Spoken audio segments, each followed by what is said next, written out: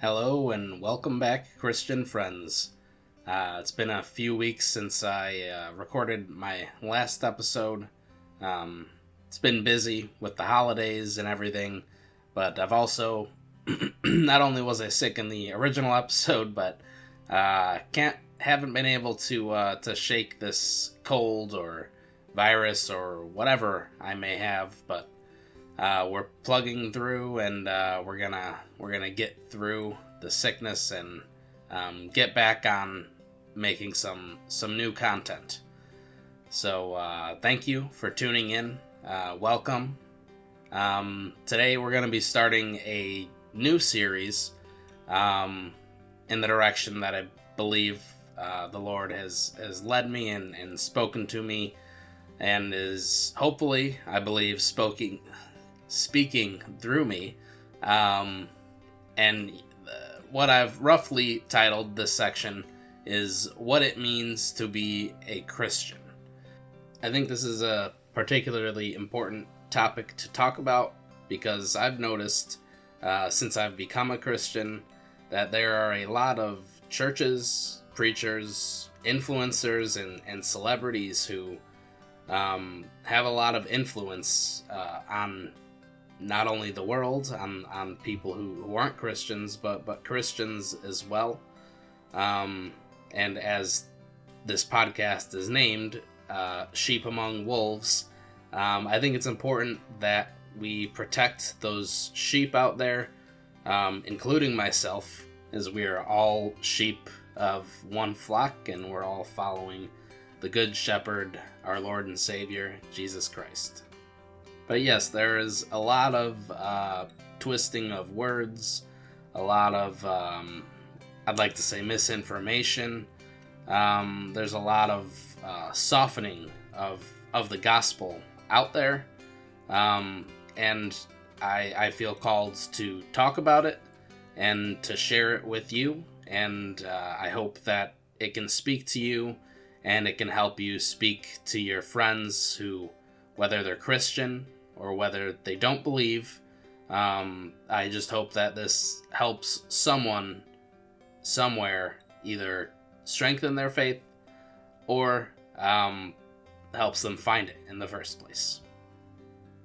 This is going to be sort of a mix of, I guess you could say, a sermon and also just kind of talking points. I want to make this formal and informal. I have to be prepared, but I also like to have the flexibility to speak where the Lord leads me. I initially set out for this to be all completed in one podcast, but as I really started to flesh out some of these ideas and do some of my research and all that, I think we're going to need a couple episodes to fully cover this, and it's going to lead into the next segment that I have in mind.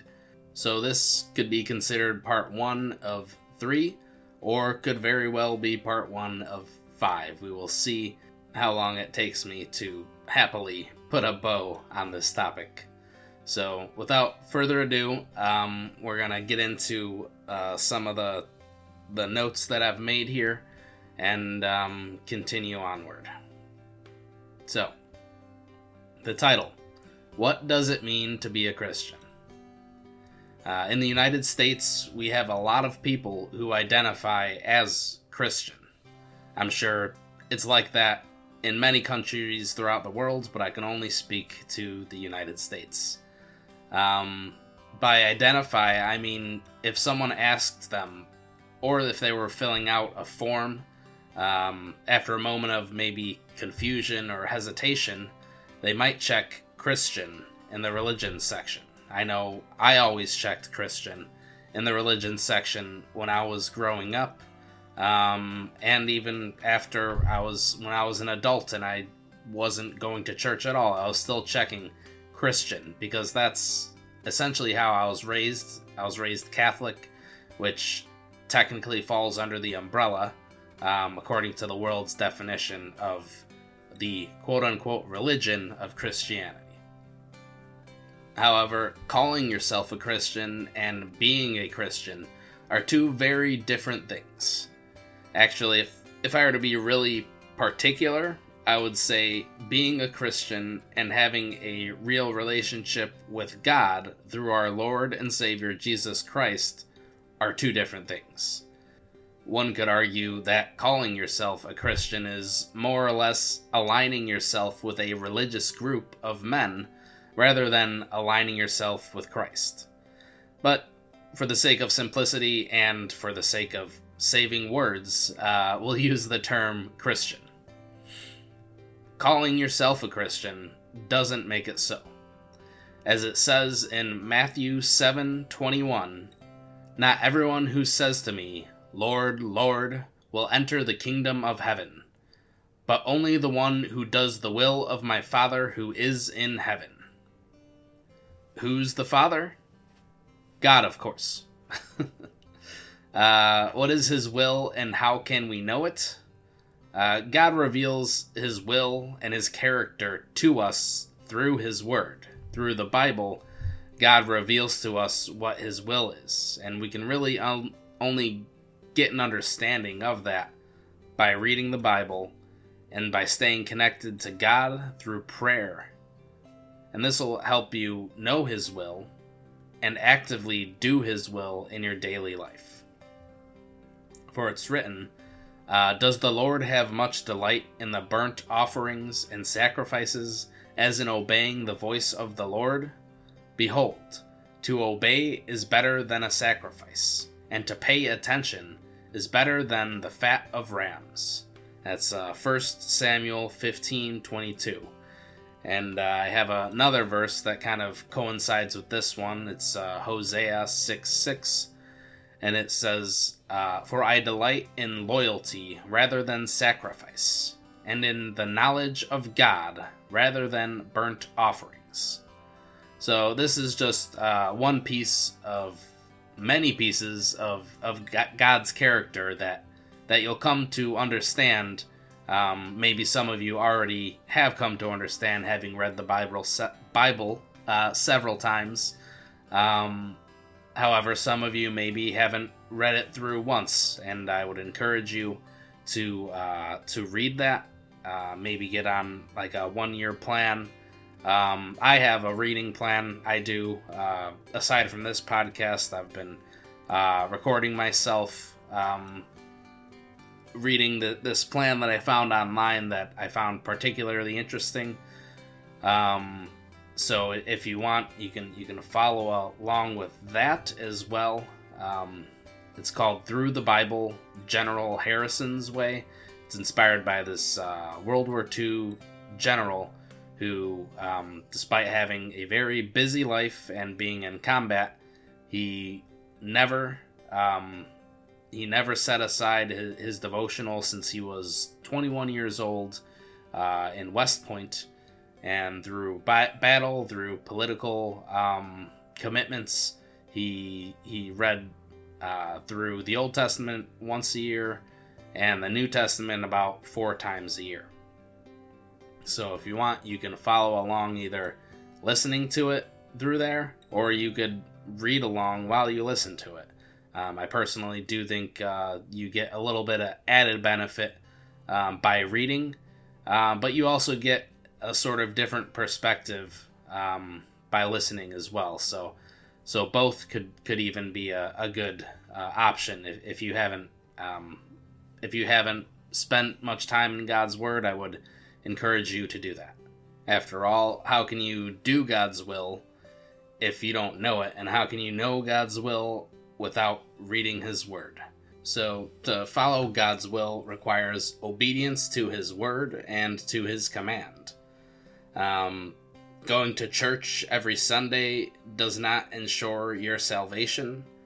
Tithing and donating to Christian charities or other good charities doesn't guarantee your salvation. Being a overall quote-unquote good person, that doesn't ensure your salvation. Whether you take shopping carts from old ladies and put them away for them, or You always let the other guy go first at the stop sign. You're always opening doors for people. You're always helping everyone whenever they need help.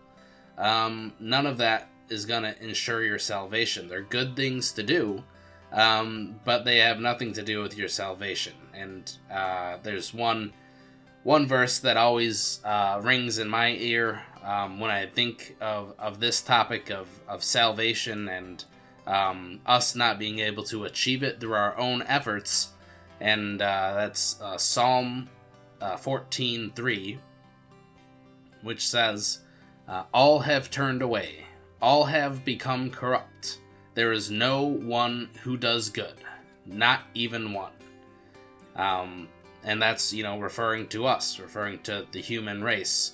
No matter how much good we do, in our hearts there resides that evil of sin that we inherited, and we continue to practice and pass down to our children, generation after generation, until Christ Jesus comes and establishes his kingdom forever and ever. Another common way people try to, I guess you could say, curry favor with God is through self-sacrifice.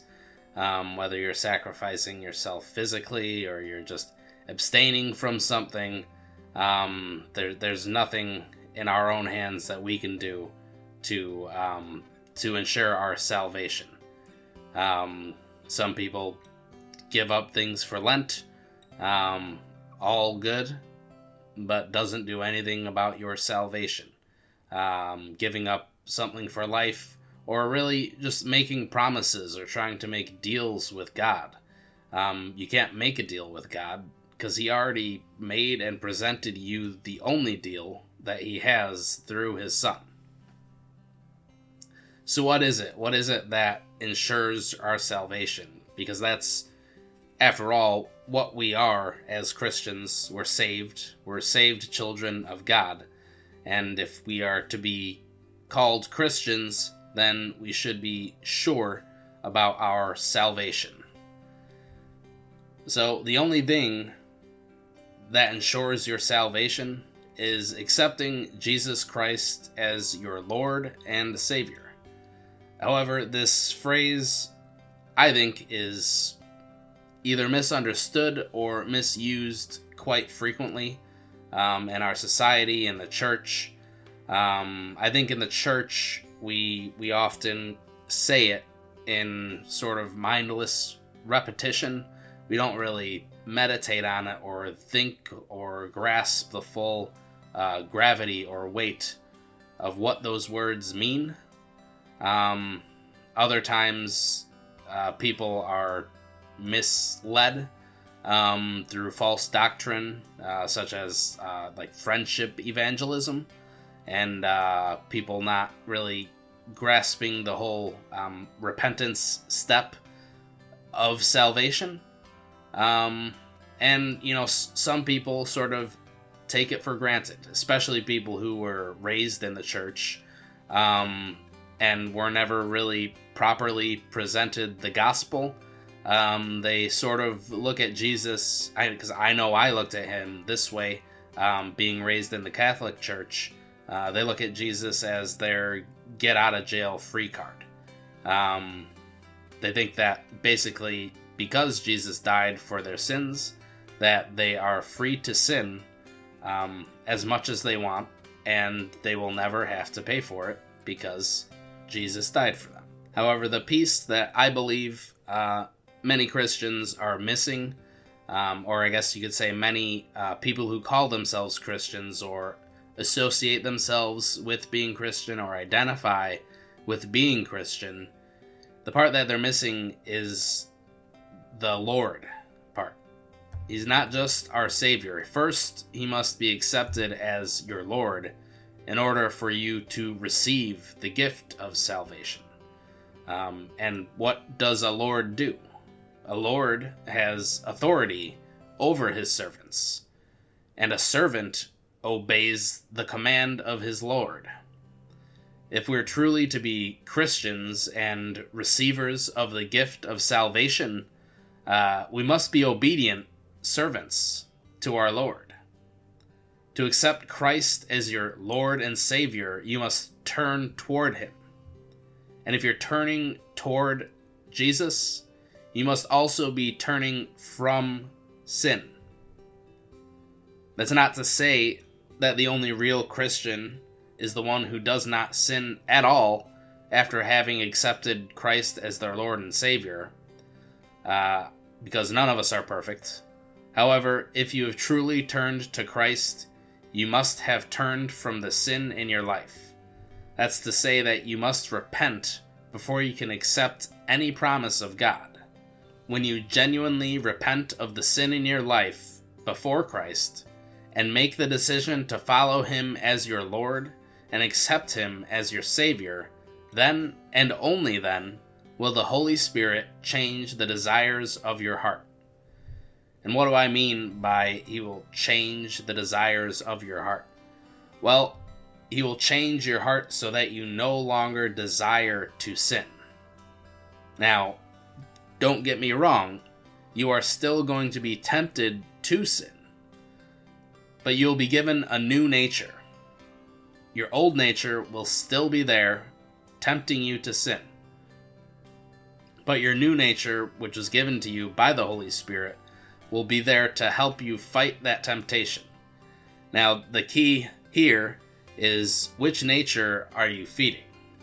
Because if you're feeding your old nature with old information through your eyes, your ears, the music you listen to, the TV shows you watch, the books you read, if they're not the Bible, and everything else, you're feeding your old nature. If you're watching things that are unholy, if you're listening to music that doesn't glorify God, you're going to be feeding that old nature.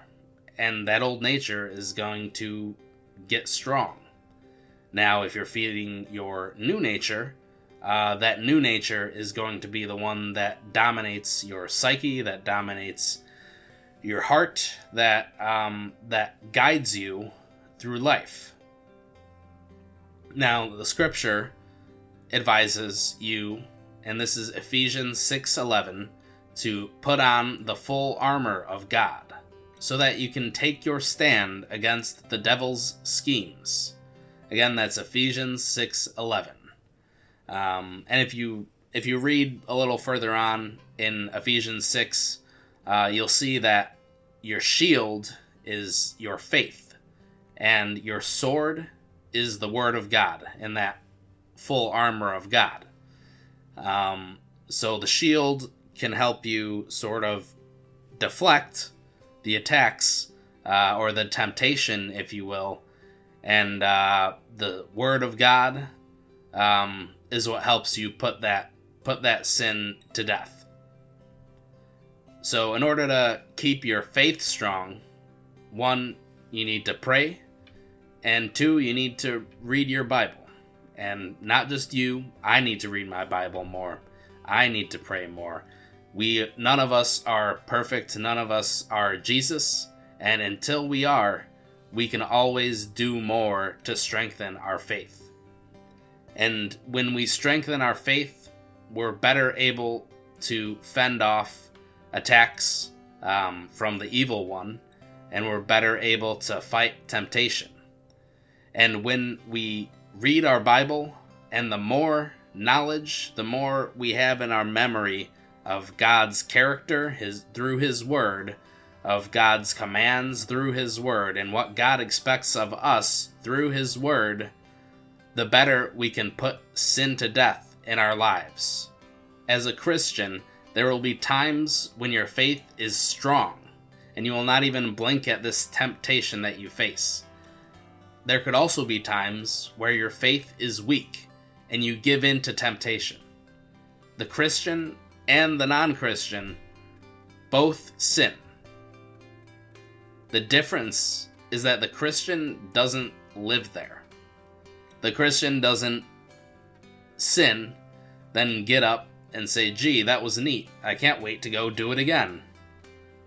If you're a Christian and you're genuinely changed in your heart by the Holy Spirit, sinning will disgust you.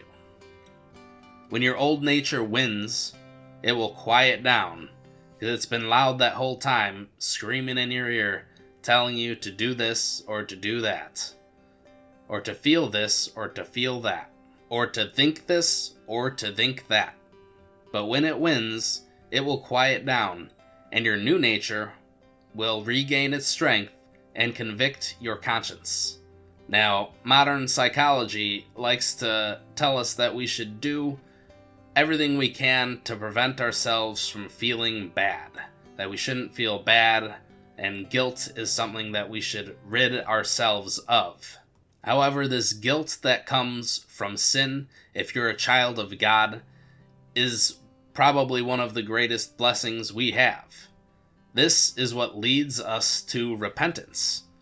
A Christian heart is a repentant heart, because we aren't perfect and we do sin.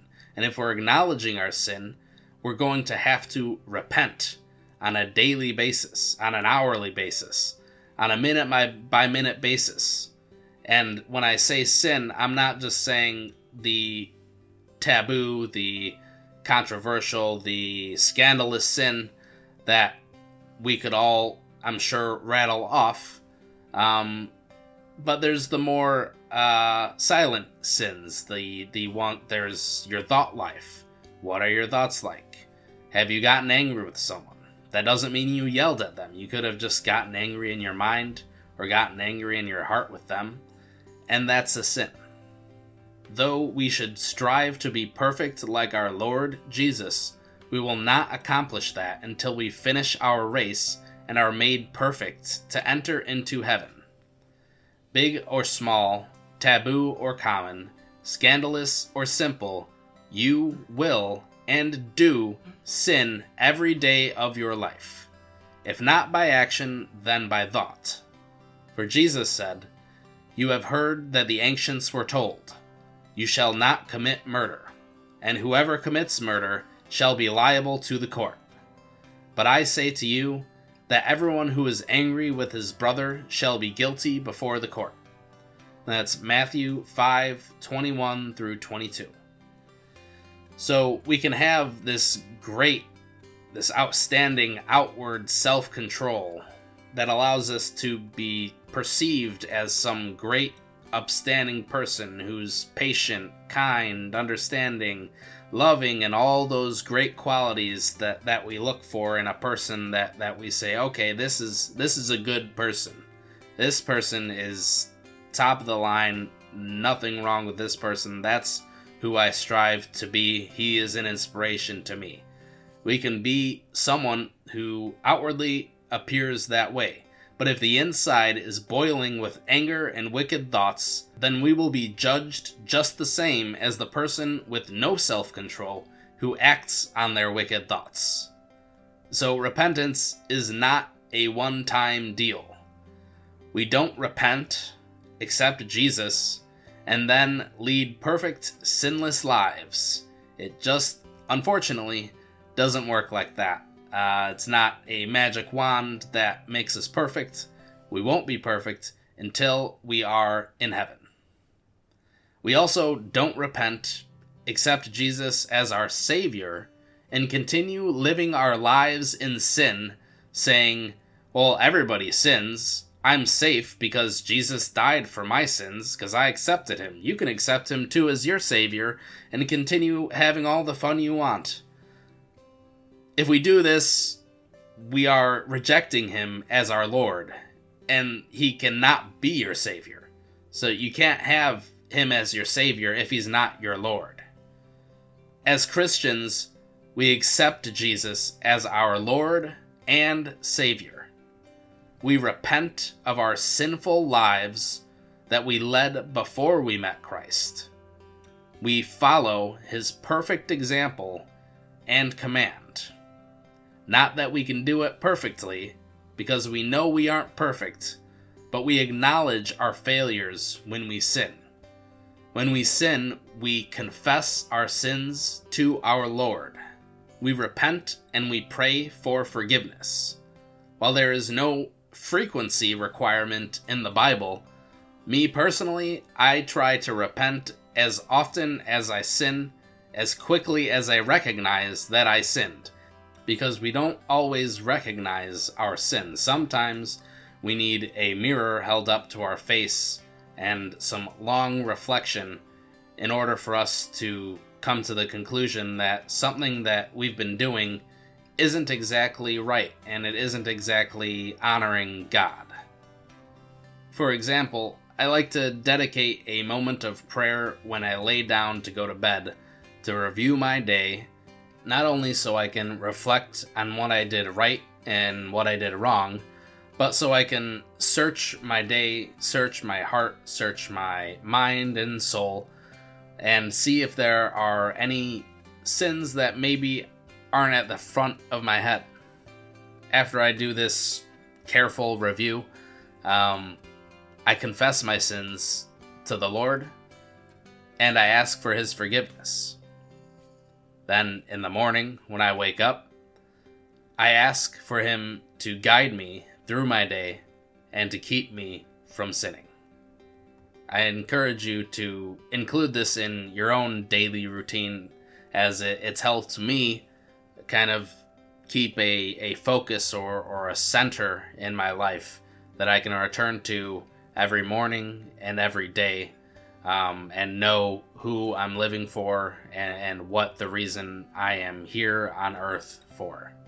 Now, if you do decide to incorporate this into your daily routine and you can't think of any sins in particular, I would advise you ask God to search your heart and reveal to you any sins that you don't see, as David did in Psalms 139, 23-24, where he says, "Search me, God, and know my heart.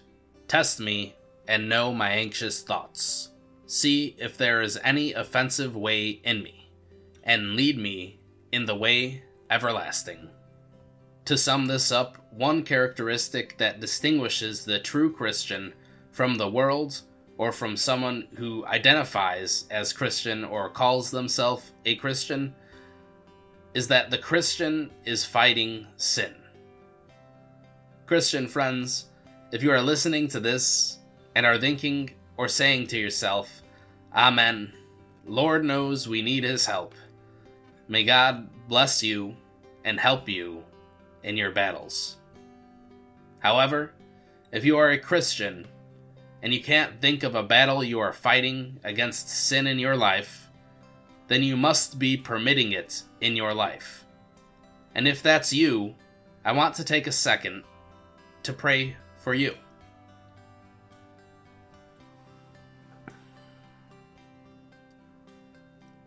Lord, Heavenly Father, Creator of heaven and earth, I don't know who is listening to this and who needs to hear it, but I do know you do.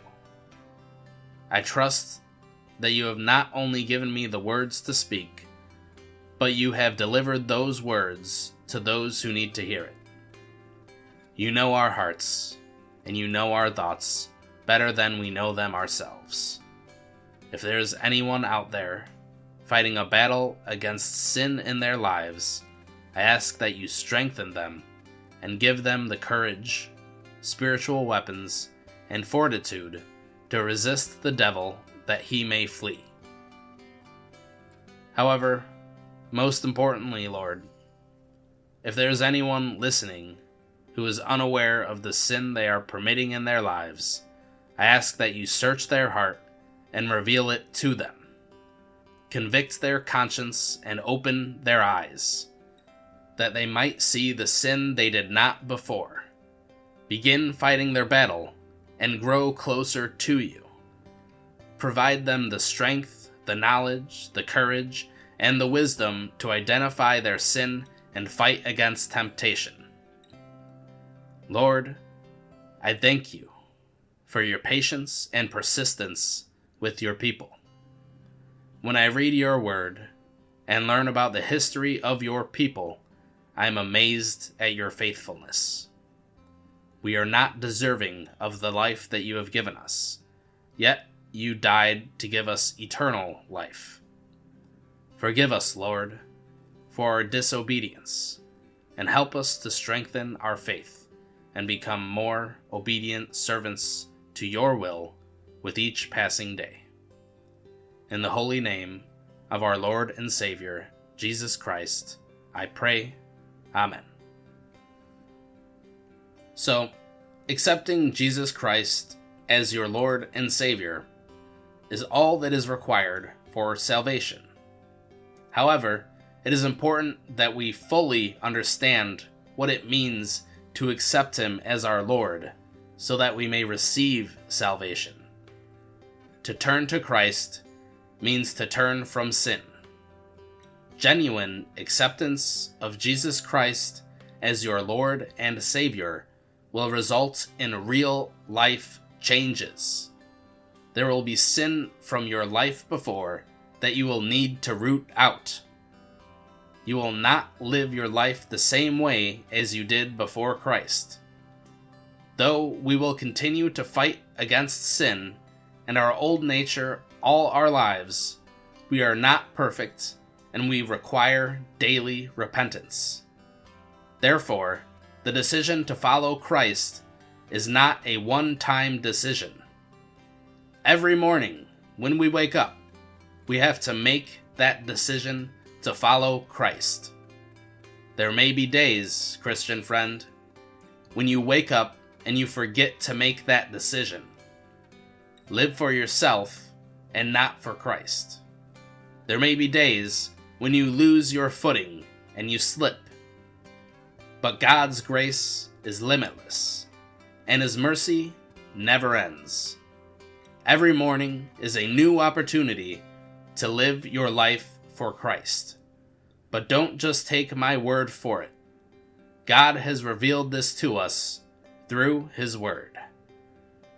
In Lamentations 3:22 through 24, God reveals to us a small part of His grand character through His Word. The Lord's acts of mercy indeed do not end, for His compassions never fail. They are new every morning. Great is your faithfulness. The Lord is my portion, says my soul. Therefore, I have hope in Him. That is all we have for this part of the series. Thank you for listening. I hope you found it fruitful. If you did, please share it with a friend or someone you know who needs to hear it. Again, if you are new in the faith and you would like to follow along with a reading program, feel free to check out my other series called Through the Bible, General Harrison's Way, which is based on a reading devotional program that General Harrison followed throughout World War II and throughout the rest of his life. This program will take you through the Old Testament once in a year, the Gospels 4 times, and Proverbs 4 times, as well as the New Testament and Psalms twice, all in 1 year. So I think it's a very great foundation to start for anyone new in faith or anyone who's read through the Bible once and just wants to go through it in a different manner that perhaps is a little more helpful or has a little bit more meaning to them. I think it's a great way to read through the Bible. So if that's something you're interested in, check it out, Through the Bible, General Harrison's Way. And until next time, may God richly bless you, my dearly beloved.